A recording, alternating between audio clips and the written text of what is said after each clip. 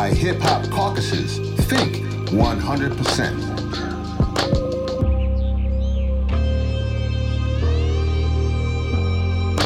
Think 100, think 100, think 100, think 100.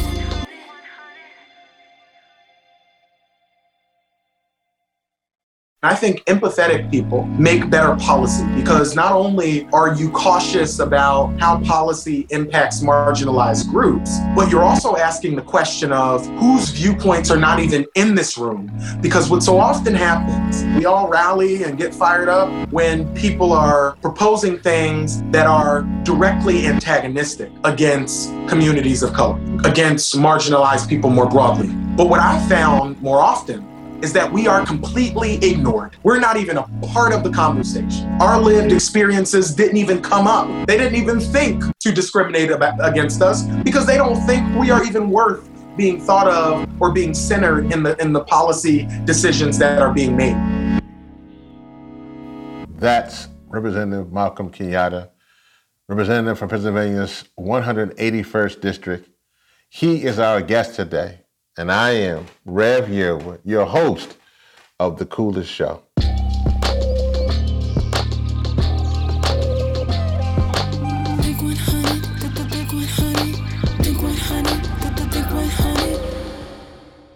Man, I'm excited for this because this person really is the epitome for us of our, not only our generation next, but our generation now. Representative Malcolm Kenyatta, who was the U.S. representative from Pennsylvania's 181st District. And, Malcolm Kenyatta is a community activist and American politician from North Philadelphia, Pennsylvania, who currently serves as a state representative for the 181st District in the Pennsylvania General Assembly. Kenyatta is the first openly LGBT person of color and one of the youngest members elected to the Pennsylvania General Assembly. He currently serves as vice chair of the Philadelphia delegation and as a member of the governor's task force on suicide prevention and a host of just a number of committee leadership positions. As a legislator, he has championed proposals to address generational poverty, raise the minimum wage, protect workers' rights, increase access to mental health care, common sense measures to address gun violence, and protect our digital infrastructure. Man, Representative Kenyatta, man, how are you? How you doing? Man, I'm taking it a day at a time like everybody else. This has been, a tough year for a lot of people. But I think, part of what, and I know we'll dig into some of this in our conversation, but a part of what has happened with COVID is COVID didn't create the disparities that exist, but it has really pulled the Band-Aid off of some of the things in terms of the structural challenges that exist, the structural inequality, that is present with communities of color. It has really exposed it. And, we're now in a position where I hope more and more people are ready to have the tough conversations and do the hard work to address some of these things. Yeah, no, and we will get into that. And welcome to The Coolest Show. That's right. That's right. The spot where we discuss both climate justice and racial justice, because racial justice is climate justice. So, man, we are excited to have you on. Before we get into all of that, and I want to really, I need you to be breaking it down for us. I know you will, but I want people to know who we're talking to. So from your heart, not the politician, not the activist, not the orator, all those awesome things that make you, but just in your heart, your wins and your losses. Who is Malcolm Kenyatta? You know what?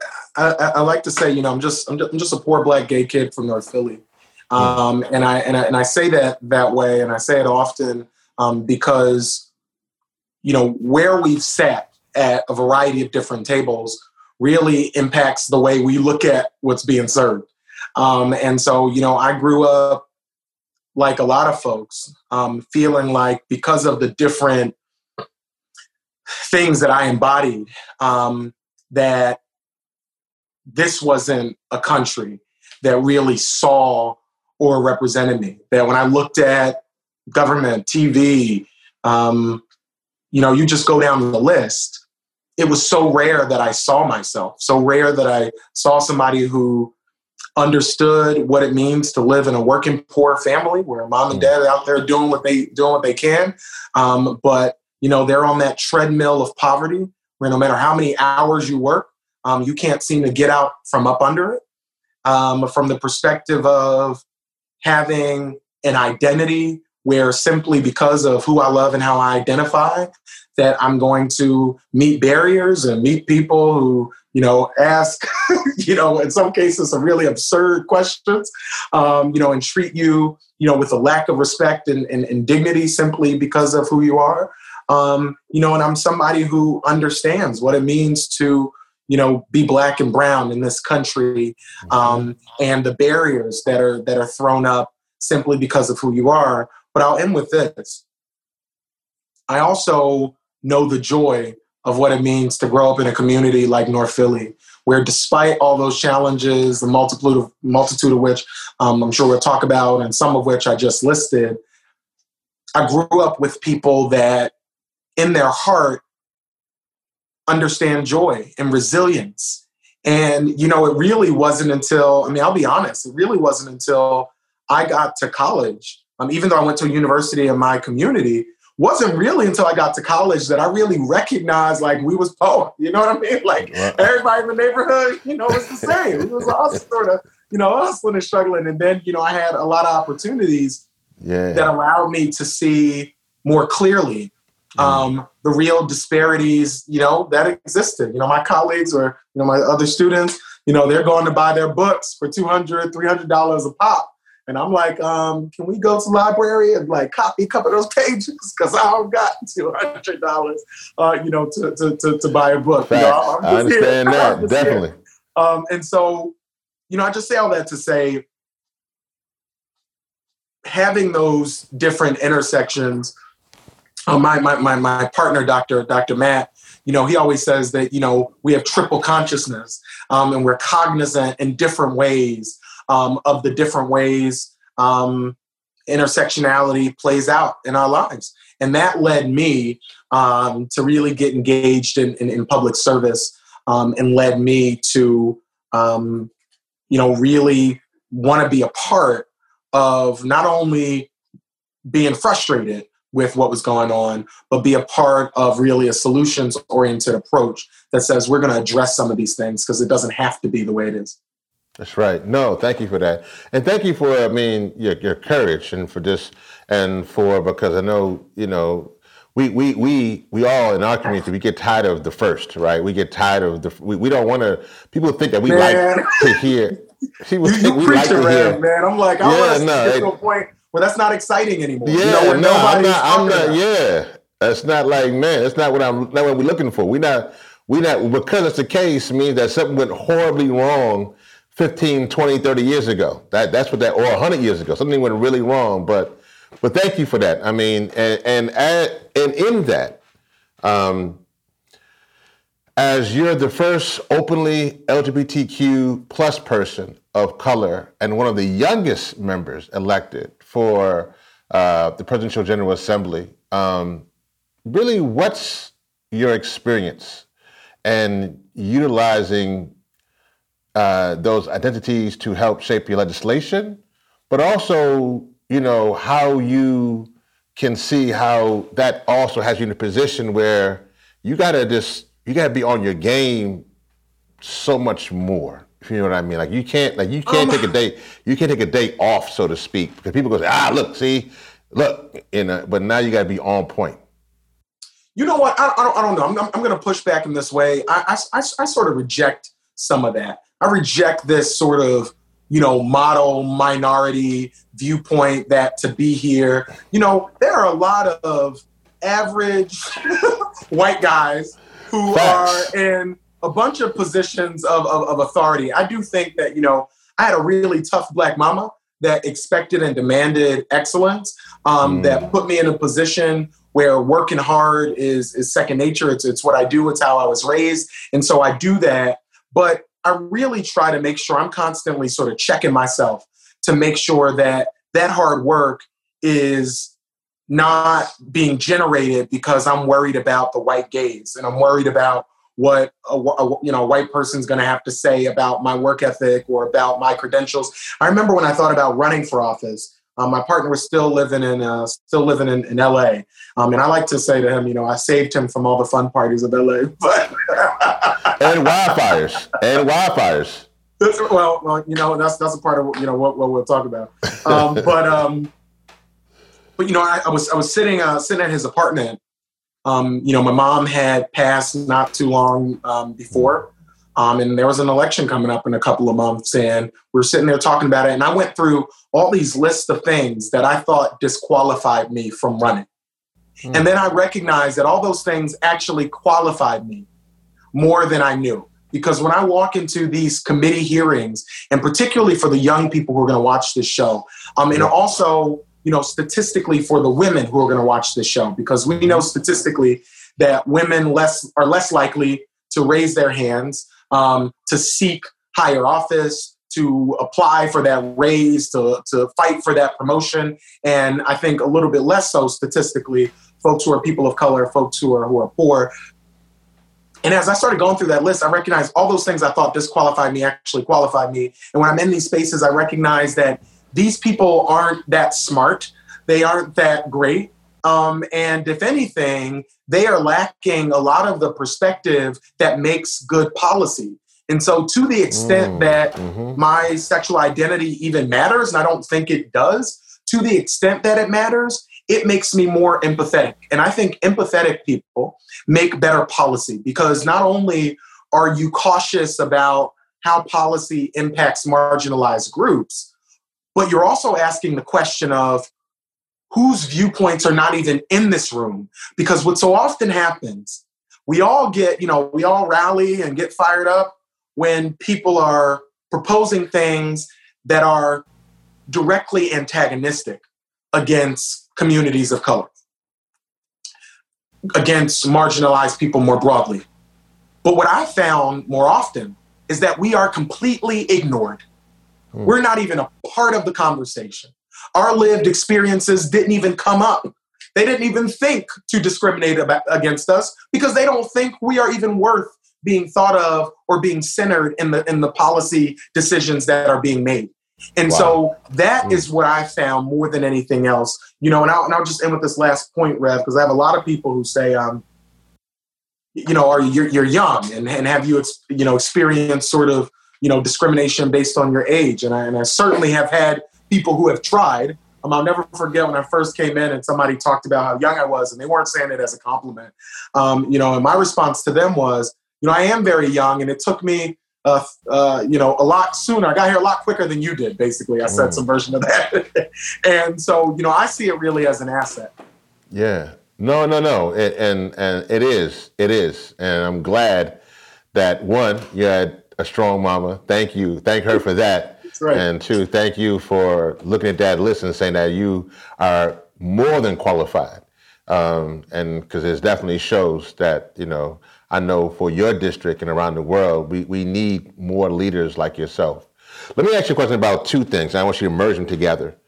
What's your viewpoint now of the state of Black America and also the state of the environment in America, and then those two things combined?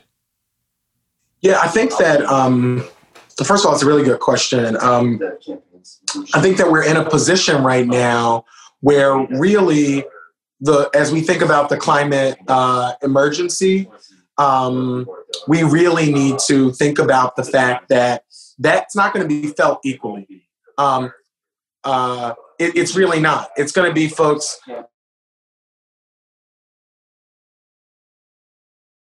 Sorry, I muted for 1 second. I had a phone ringing. But this is, one of the things that I really recognize is that when we talk about the climate emergency, it is communities of color that are first and most impacted. It's in our neighborhoods where we're seeing the spikes of asthma among our young people and asthma attacks that are actually leading to hospitalization. It's in our communities where when there are the wildfires and when there are the hurricanes and the floods that come, it's our communities that aren't rebuilt with the same energy that we see other communities rebuilt. Yep. I mean, you go down to parts of New Orleans right now, and communities still have not recovered from the impacts of Hurricane Katrina. You know, folks rushed with all types of equipment to fix downtown New Orleans, but there was not the same commitment to go into some of the wards that are primarily Black and brown and do the same thing. And so we know that the state of our communities has been troubled for a while because of the historic and intentional disinvestment in communities that have mostly Black and brown or poor white folks too, because there's a lot of push by the Republican Party, I think, to try to separate poor white people from folks who they really should be standing in solidarity with in Black and brown communities as well, because a lot of the things I just mentioned also is true in their communities. Because when we think about the fires that are happening right now in all across California and Oregon, and we think about the loggers and the farmers and all those folks who've lost their land forever, if you're a family farm owner, you might not ever get that back. No. If you run Purdue or some major ag company, you'll be okay. And so we really are in a state right now where we have to address the sort of multiplicity of the challenges that exist and be cognizant of how the systematic stuff that has caused some of the disenfranchisement is only going to be exacerbated by the climate emergency. No, definitely. I guess in that, let's speak to folks you represent in North Philadelphia. Climate change is a civil rights issue. We have a right to clean air. We have a right to clean water. But sometimes, I'm sure people in our communities, because this has been kind of seen as a predominantly white movement, they don't connect the dots, and we have to do that. So how do you ensure that folks in your community understand the importance of not only just the climate crisis, but also pollution in their communities as well? You know what? That is a good question. But Rev, I want to push back gently on the premise a little bit. Yeah. I think the big greens have to do more to really connect the dots in communities of color. If you look at some of the statistics of folks that work at some of the biggest environmental groups, I respect those groups, I work with those groups, but it's not a lot of people that look like me that are there. I think some of the last statistics I saw, only 2% of senior leaders at some of the biggest environmental organizations are Black. And so I think a part of what's getting lost in translation is really how people talk about these issues, not whether or not they are talking about these issues. Mm-hmm. People in my community are talking about the asthma crisis. They are talking about the fact that, consistently big polluters and, you think about, waste from, waste treatment to just how we look at the quality of life in our communities, from the trash to the lack of trees, all those different things. Folks in my community are talking about those issues, but they're not calling them environmental issues. And I think environmental groups aren't always as adept at hearing what folks in communities of color are saying and then connecting what they're saying to the work that they're doing. And that happens a lot in any big organization where we start to use jargon and slogans and 3-point plans when people in the communities are just talking about their lived experience, and they're not necessarily connecting it in that way. And so what I've tried to do is really try to be a matchmaker working with some of the groups to say, they care about this, you care about this. Now we need to really take the conversations that are being had and get those conversations on the same on the same wavelength. And a part of how that's going to happen quicker is that we also have to be honest with ourselves, honest about our movement, and say that more Black and brown folks, we need more, revs like you and shows like yours, elevated as the face of this movement, and not just the face, but also in terms of shifting the culture of these organizations, so they're able to make sure their programming, the things that they do, really speaks to and speaks in concordance with what folks are saying on the ground.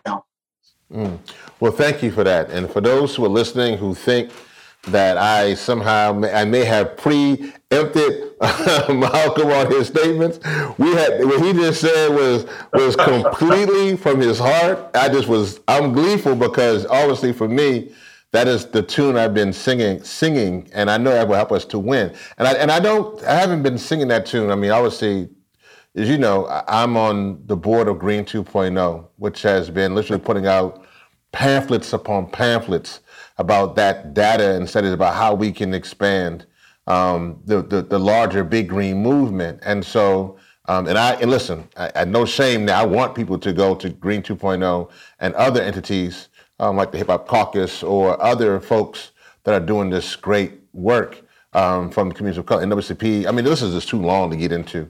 But I just want to say that one thing you said there that's so important is about representation, but also about ownership, in essence. And I think that the more that we understand how this is our issue, the more that we can, and the more that we can connect the dots. Audre Lorde said this, and she said it, and it was very powerful. There is no such thing as a single issue struggle because we do not live single issue lives. So as you talk about the meaning of what environmentalism and other isms, obviously, how do we break down those silos? And particularly from a policy standpoint, how do you also connect the dots so you can fight different things together? So if it's police brutality, if it's pollution, if it's the pandemic, if it's whatever it may be, how do you connect those dots so that you can create legislation for your community and for others around not only the great state of Pennsylvania? So let me just say, I was happy to be on this show anyway, because I know of your work, I know what Green 2.0 is doing, and but when you start quoting Audre Lorde, one of my favorite poets, then you're gonna get me real excited. We want to go there. No, definitely, come on, yeah.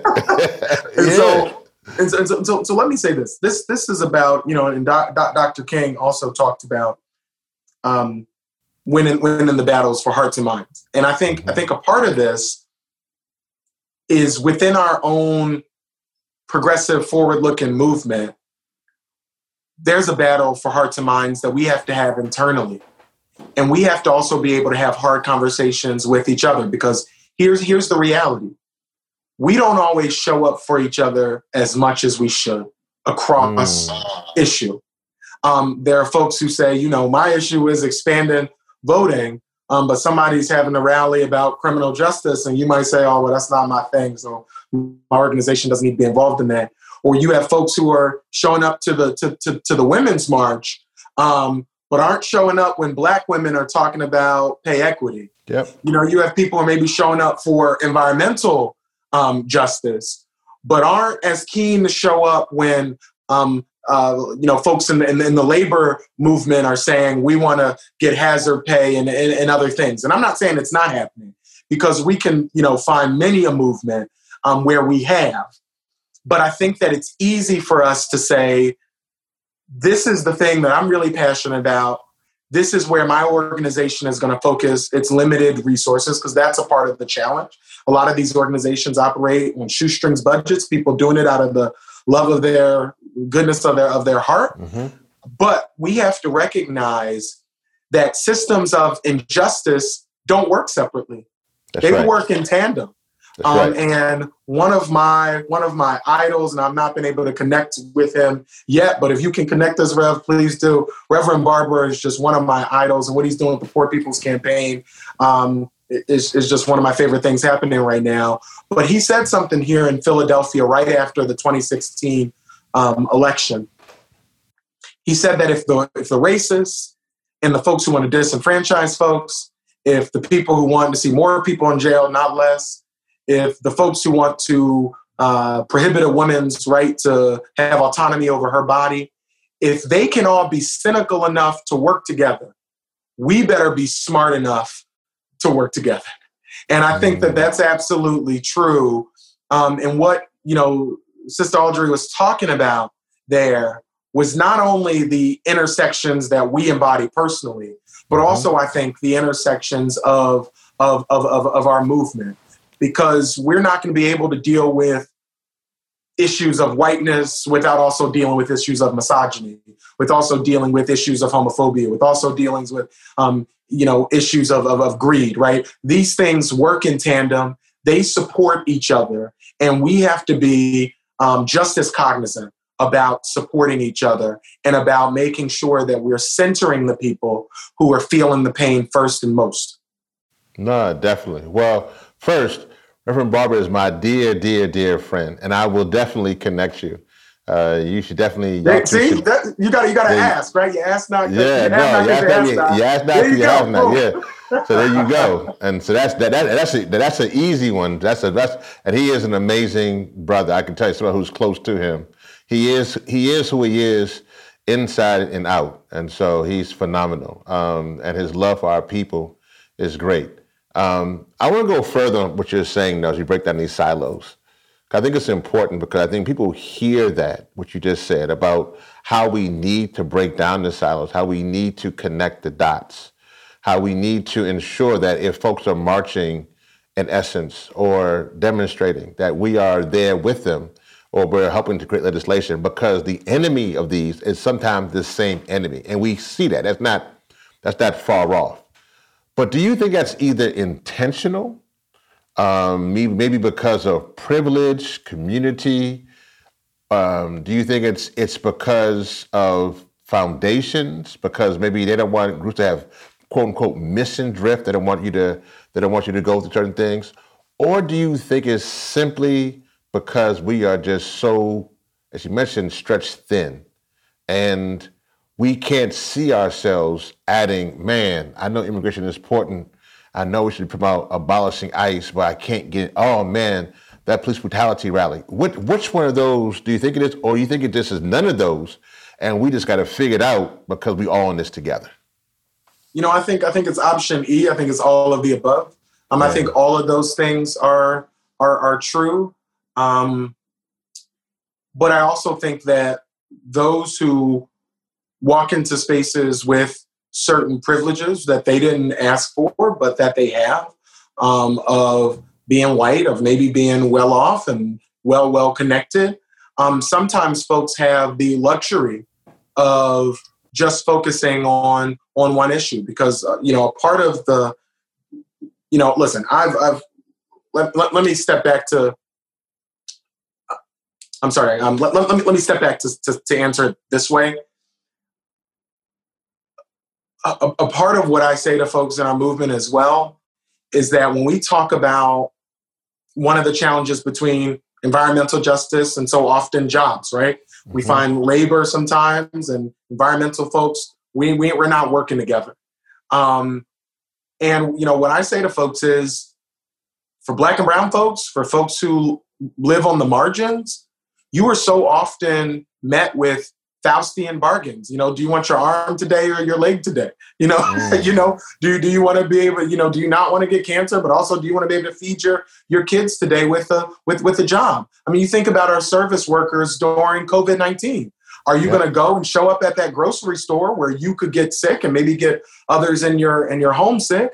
Or are you going to stay home and not be sure whether or not you'll be able to get unemployment? And so what I will say is that all those things you said are right, but I do believe that particularly for folks who are most marginalized, there is a level of empathy that our allies need to bring to this work to recognize that folks are juggling a bunch of different things that are all important to the quality of life that they're living.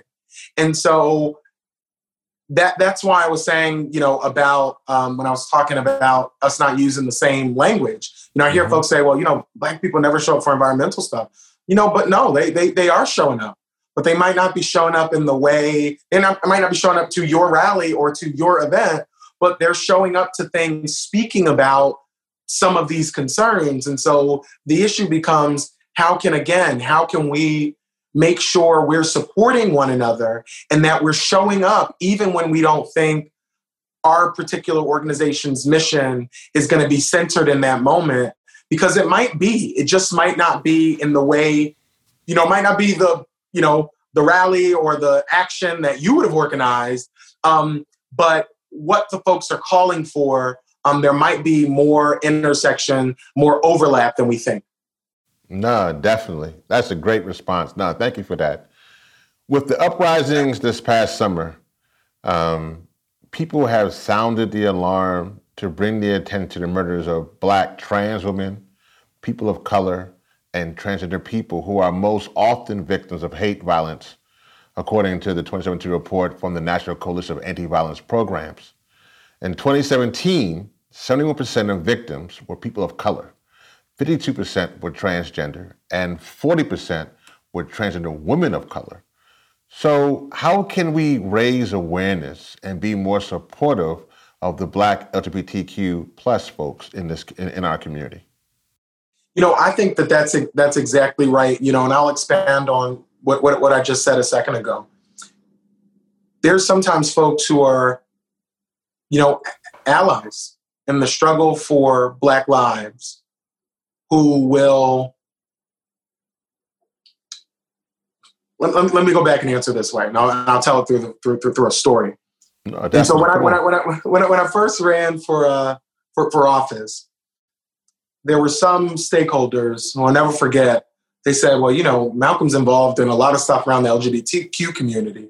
And so they said, I wonder if he's going to be too center city focused if he's elected, which meant too focused on the neighborhood, on gay issues, as if when I go home to North Philly, my being LGBTQ is no longer relevant.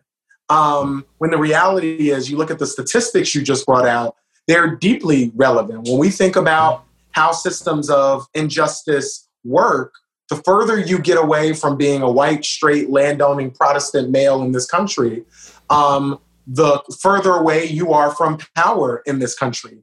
And so when we think about the experience of Black trans women in particular, the Black trans survey from 2015 said the average annual income for Black trans women was under $10,000, and that many of our sisters are forced into survival sex work and other things. And so if we care about Black bodies and we care about Black lives, we need to show up for the most marginal within our Black groups. Because it wasn't just until a couple of weeks ago where the governor signed some bills that we got passed around criminal justice reform and police reform. It wasn't until a couple of weeks ago that police having sex with folks who are in their custody was just made illegal in Pennsylvania. Let that sink in. The police could arrest you, and it is perfectly fine for them to engage in sexual activity with you and that not be categorized as what it is, rape or sexual exploitation. And so I bring that up because it's a lot of our trans folks, particularly our trans folks who have to participate in survival sex work, who have told me gut-wrenching stories of being stopped by an officer that didn't just, that wasn't just arresting them because they wanted to, because they cared about the letter of the law, but they were arresting them because that officer, wanted their services. And they're in a position where, is the NAACP going to show up for them when they're sexually harassed by police in the same way they will when a Black man is murdered by police? And let's also be candid and say, do we show up for Black women in the same way? I mean, Breonna Taylor's murderers still are on the loose. Still to this day, we still don't have justice for Sandra Bland. And so we have to be clear that these systems of misogyny, these systems of homophobia, these systems of racism, we're not immune to them. You know, as a man, as somebody who identifies as a man, there are blind spots that I have to constantly catch myself. And I'm like, whoa. Am I centering, you know, my sisters in this moment? Or is some of those things that I've been learned and told about what it means to be a man over and over again, has that sort of come into play? And so we have to constantly be checking ourselves and make sure that we're very clear. If we care about Black people, if we truly care about Black people, we have to care about the Black people that so often the Black community ignores. And, you know, I was ordained in my church as a minister at 13, and I left the church for many years because I did not feel seen in the faith community. And I've come back, you know, to church, and I'm so happy to have my pastor, Reverend Leslie Callahan, a pastor and a congregation that is affirming and uplifting and that recognizes the intersectionality of our struggle. But we need to be very clear that as we talk about the fight for justice, the fight for Black people, that so often Black and brown queer people have been pushed to the curb, even though we've always shown up for Black straight folks. You know, Bayard, he helped organize that March on Washington. Most definitely. And then was told, you know, he couldn't speak, right? And so we have to be real. Yep. No, not only couldn't speak, but also really couldn't be a part. Yeah, he couldn't be up on the dance. They're like, go over there. Thank you for organizing this, but go over there. And did all this organizing. And no, it's absolutely crazy. No, thank you for that. What you just said was very powerful and I think very important. I actually want to take another piece on what you just said. Go into where we are now. Our movement, our 21st century movement, for not only for this Black lives, but just for the movement for the struggle for Black people and our empowerment is different. I found it to be very encouraging that we, as you mentioned, we have our leadership. We have definitely more women who are leading our movement, very powerful. Our movement, for some of us at least, is more open to Black, gay, and queer people to be also not to be leading. But there's also some pieces there where it can still be very patriarchal, where it can still be, you know, the old boys network. And so talk about as you're seeing the evolution of our movement in the 21st century, are you encouraged by it? What do you see as our strengths? And what do you see as some of the things that we still got to fix? That's a really good question. I'm always very cognizant of the fact that as we talk about a movement for justice and freedom and liberation for all of our people, we have to be very sure that we don't end up wearing the master's clothes. And that we don't end up recreating within our systems of liberation some of the same systems of oppression that have existed. And I just talked about that in some detail in terms of how Black queer people are often, often told by folks that, all you care about is your sexuality or something, as if my queerness makes me immune to white supremacy. I promise you it does not. When we think about the movement for Black lives and Black Lives Matter, Black queer women were some of the folks that started that. And I don't think they're often, or as often as I think they should, given the due that they deserve. And we think about folks like Brittany and Angela and so many others who've been on the forefront of this. And, it is happening more. Change always comes more slowly than we need it to come, because for the Black trans women who are being murdered right now at historic rates, it's a crisis. And it's a crisis that we need to address right now. I mean, I still haven't gotten over the fact that Dominique, who was killed here in Philly, murdered and dismembered, her body thrown into the river. And many of us spoke out, and there were rallies held, but we didn't fill up this city the way we have when other acts of violence happen. We didn't. That's just the reality. That did not happen, and it hurts. It hurts. But this is why this is why I'm hopeful. I don't believe we walk away from broken systems. I don't believe we do. I believe we have a responsibility, and I believe we have the power to fix those systems. I don't think Cory Booker was the first person to say it, but he said it a lot during his presidential run, and I really liked it. He said, if America hasn't broken your heart, you don't love her enough. And this country has broken my heart.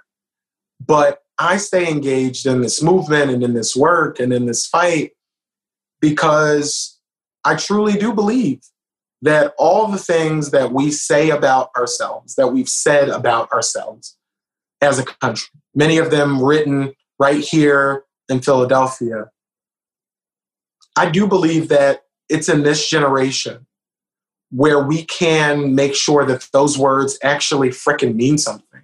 That they're not just words, but that we actually look at the definitions and put those definitions of those words into practice. That we're not just the land where folks are created equally and endowed with, they're created with such inalienable rights, but that we are a place where we're treated equally and where those inalienable rights are not abridged, irrespective of the color of your skin or who you love or how you worship or don't worship. That in this country, we don't just say good things about ourselves, but we actually try to do good things.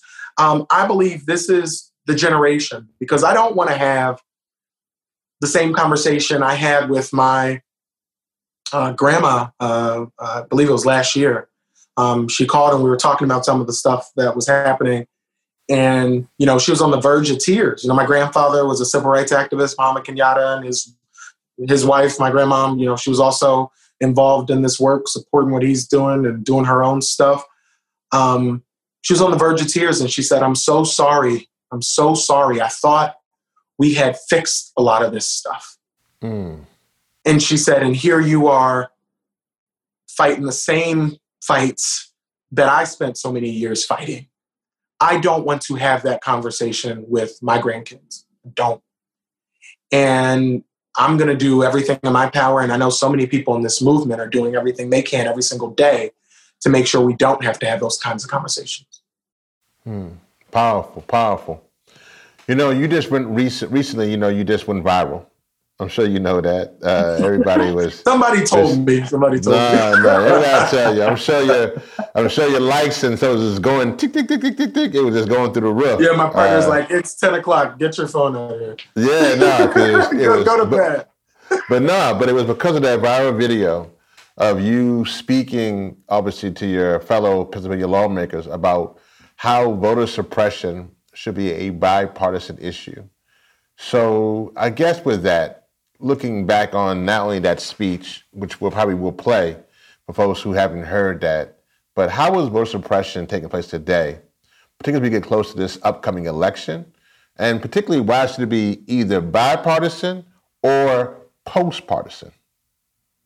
I like this idea of post-partisan, Rev. That's good. You save that for Sunday. I know you did it here, but that's good. Wow, I'm gonna be chewing on that for a while. But let me say this: we can't be spectators to our democracy. We can't be spectators. I believe it was after World War II that it was said that the price of peace is vigilance, and I think the price of democracy is stewardship. It requires something of us. And I think too many of us see our democracy as a reality TV show, and we hope our favorite characters win or, come out on top. But if we're going to have a democracy, it is going to require that we, in fact, have a system where every single person not only can vote, but does vote. Because if we look at the last election, everybody talks about Donald Trump and Hillary, what happened. Mm-hmm. But the person who won the election was no one. If no one was a candidate, no one would have gotten 400 electoral votes. No one would be in the White House right now, which might be better than Donald Trump, to be honest. But that is a part of the concern. And I think, we just had a lawsuit here in Pennsylvania based off of what I was talking about in that video. And the Supreme Court ruled that the drop boxes will be authorized and are legal, that votes will be counted as long as they're postmarked on Election Day up to 3 days after, and some other things that we were fighting for. And I was looking at a lot of the press around the Supreme Court decision, and a lot of the headlines were Democrats win, Democrats win. It's not about Democrats winning. It's not about Democrats winning. Our democracy has to be about all of us, whether you're independent, right, Democrat, Republican, right, being able to vote. And it should really turn people's stomachs that it's only Democrats who are standing up for the right to have everybody's vote counted. And, this is something I've been chewing on for a while, but I think we need to be honest that I'm not sure people want everybody to vote, even some Democrats. I think people want the people who support them to vote. They want to make sure that a majority of people who vote support them, as opposed to everybody's voice being heard. And let me tell you why I've been thinking about that and why I feel so emphatically about it. We are seeing Western democracies fall like dominoes across the Western world. We're seeing it in Poland, where they've created no gay zones and all types of other ridiculous nonsense across Poland. We saw it in Turkey, where journalists are being beheaded and decapitated, where news media is not even able to report free and fair, on both sides, just report the facts.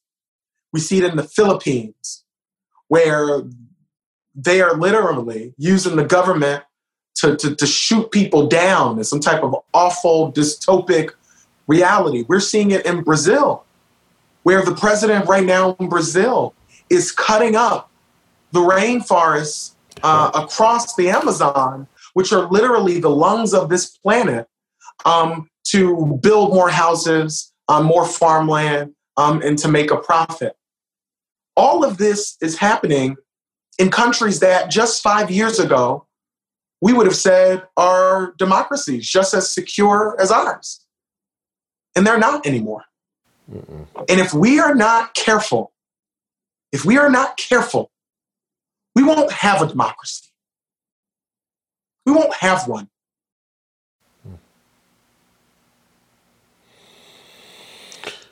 No, I mean that's where we are headed. I mean, there are some who would say, from many of those in our community, that this democracy has always been troubled before, and even now it's becoming even more troubled and putting more of us at risk, because we know that. That's for sure. I mean, we've been rolling with a couple of blown out tires, but we've been rolling. But I think we're at a spot where this whole thing might be repossessed. Yeah, no, those are two very good analogies that I know and I understand and seen too well. Representative Kenyat, I really got two more. One is kind of on the follow-up on the climate. What's happening in regards to climate in far as with this on the state level side? I mean, what is the Green New Deal Pennsylvania version? Is that emerging? Is another version of that emerging? How are you dealing with, particularly in Pennsylvania and in Philadelphia, with the chemical and the environmental justice issues? How are you dealing with the issues of fracking, pipelines? I mean, how is the climate conversation happening on that legislation level? So we're in a position right now where I think one of the greatest challenges we face is that organized labor and folks in the climate movement are not working together. And I think that's incredibly unfortunate. It's unfortunate for this way. Folks in organized labor are worried about good union jobs. There are a bunch of good union jobs that can come from doing the right thing by our environment. The number one growing job right now before the pandemic was a solar panel installer. Number one job. But a lot of those jobs are not unionized, and we need to make sure that the folks who are doing that work are. In Western PA, we need to deal with the reality that there are a lot of people, when they hear us talking about fracking, and I've had real conversations with some of these labor folks. They know, they work there, and their health is most at risk by being there, being around those chemicals, and incredibly worried. Just like when we think about folks in coal country, in black lung, and how the government has completely ignored those families who've been down there in a deep, dark hole, pulling out coal for us to power our homes and everything else. And so I think one of the big challenges and one of the real areas of opportunity is for us to really create a blue-green coalition that recognizes, just like we were talking about intersections, that recognizes that we can have good jobs that don't destroy our planet. We need to get to a place where we're not fracking everywhere you look, because A, that's not sustainable, and B, a lot of those jobs are jobs that, again, come with a lot of health risks that we need to really educate people about and hold some of these companies accountable to, because we have seen some of these pipelines breaking. We just had one in Chester County where the court told them they had to stop. And this is the sick part of it. These companies know. They have the data. They're not surprised when this stuff happens. They know, but won't give us, the public and the folks who are their workers, won't even give many of them the information for them to make the best choices about their health.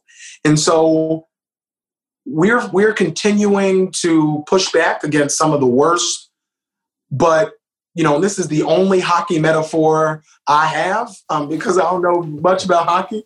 But right now, because we're in the minority, so often folks who care about climate, which is mostly Democrats, unfortunately, but again, this shouldn't be a partisan issue either. I didn't think being able to breathe the air and drink the water was partisan, but unfortunately it is. More often than not, we are goalies. We're just blocking stuff. We're not really able to advance the type of bold legislation that lays out for people what a just transition would look like.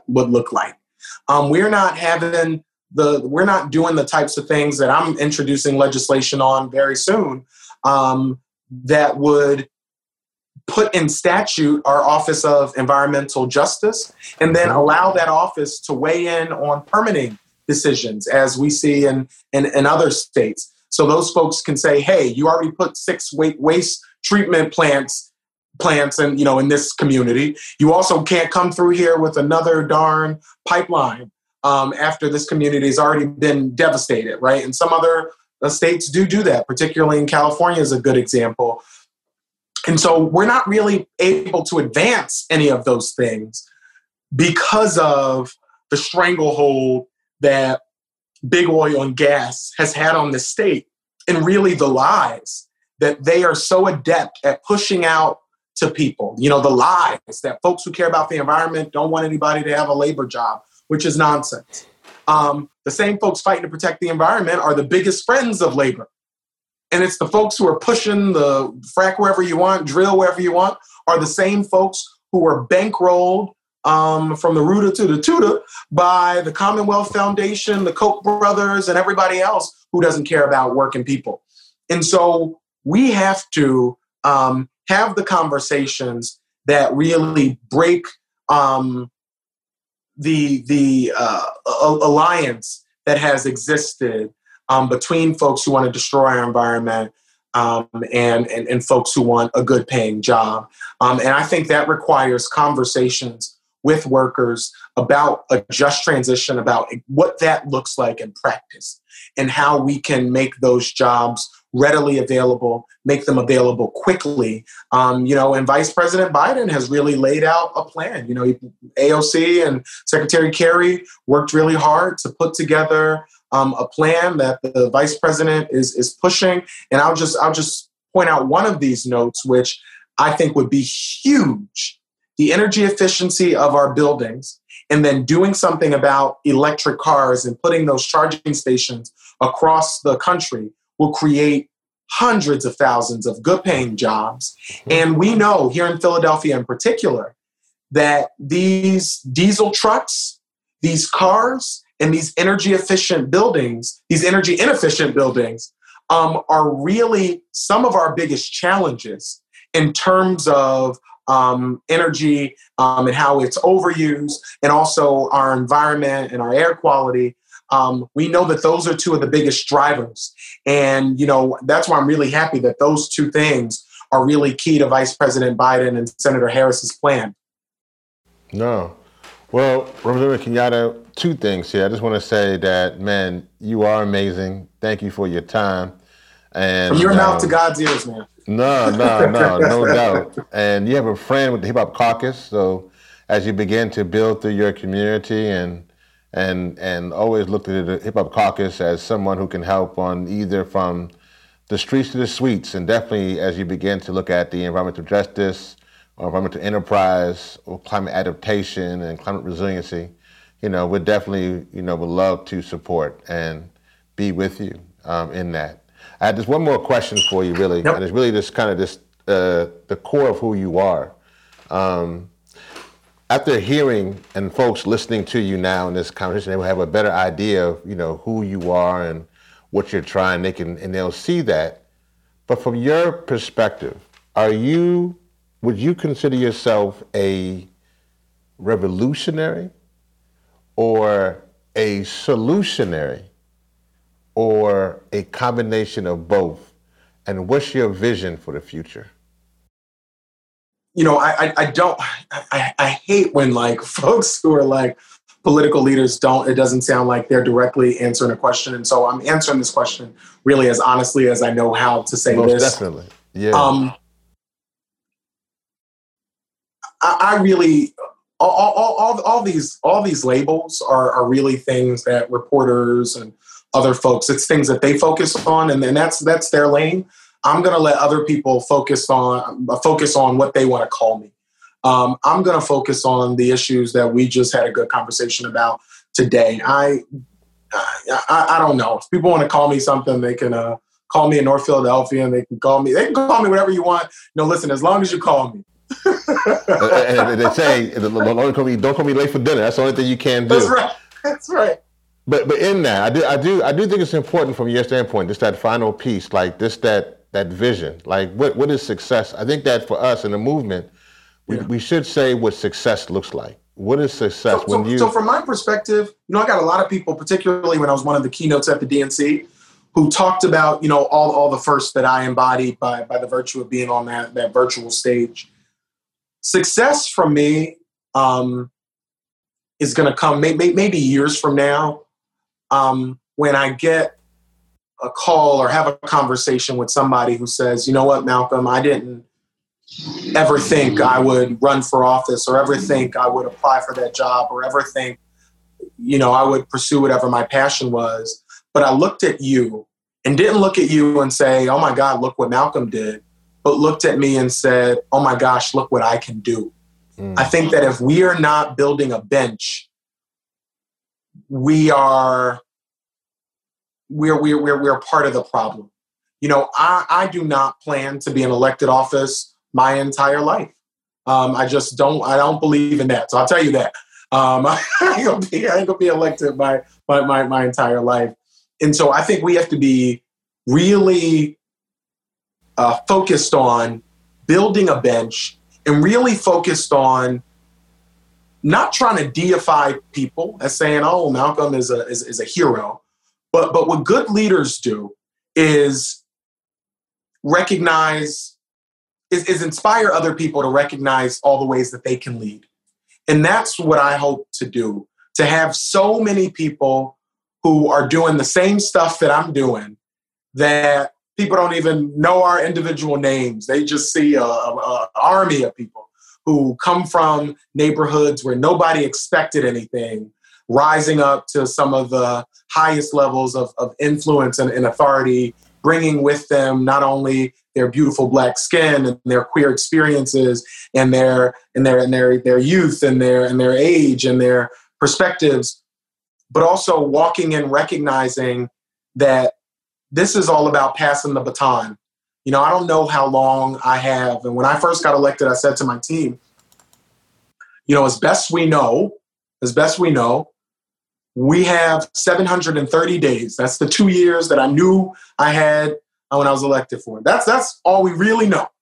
Everything else is gravy. And so we're going to work our butts off for the 730 days. And that's how I try to look at it.